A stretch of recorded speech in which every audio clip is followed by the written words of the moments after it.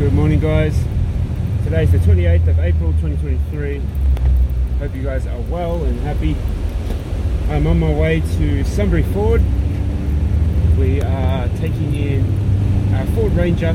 It's our workhorse for its first service. So I thought I'd just reflect on the cars that I've had. I've only had 3 that I've kind of co-owned.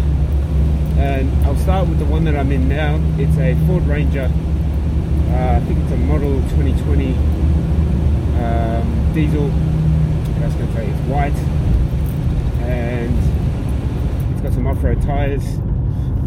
I found it on carsales.com. The fella was looking to sell it. Family guy in Keilor. I live in Gisborne. I was just looking to get something that was a bit of an upgrade of what I used to drive, and I'll speak to you about what that was in the next podcast. And I found the fuel efficiency just, being higher on the road. I didn't know much about cars and the specs, so just it's a more powerful drive. It's more of a robust car. We've been not off-roading, but gone off gravel roads and tracks and things, camping, and it serves us well. So it's a dual cab. That means that there's a front cabin bit and there's a back cabin bit. 2 seats up the front, 3 seats at the back. With our 3 kids, 4th one on the way. That will be a struggle.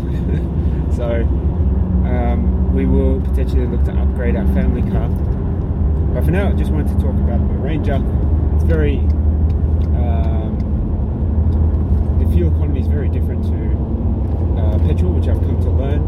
And being a chatty physio and speaking to lots of different people, I get to ask lots of questions: camping sites, where to go, what to do, places to visit, cars to buy. So there's a lot of different recommendations, and in the end, the negotiation with the fella was fairly quick, swift. Managed to purchase under business financing, and get a lot of the business expenses, so that helps. And I think the terms of the contract were a fixed interest, so I paid a little bit higher premium. And geez, I'm glad that I did that, tell you what.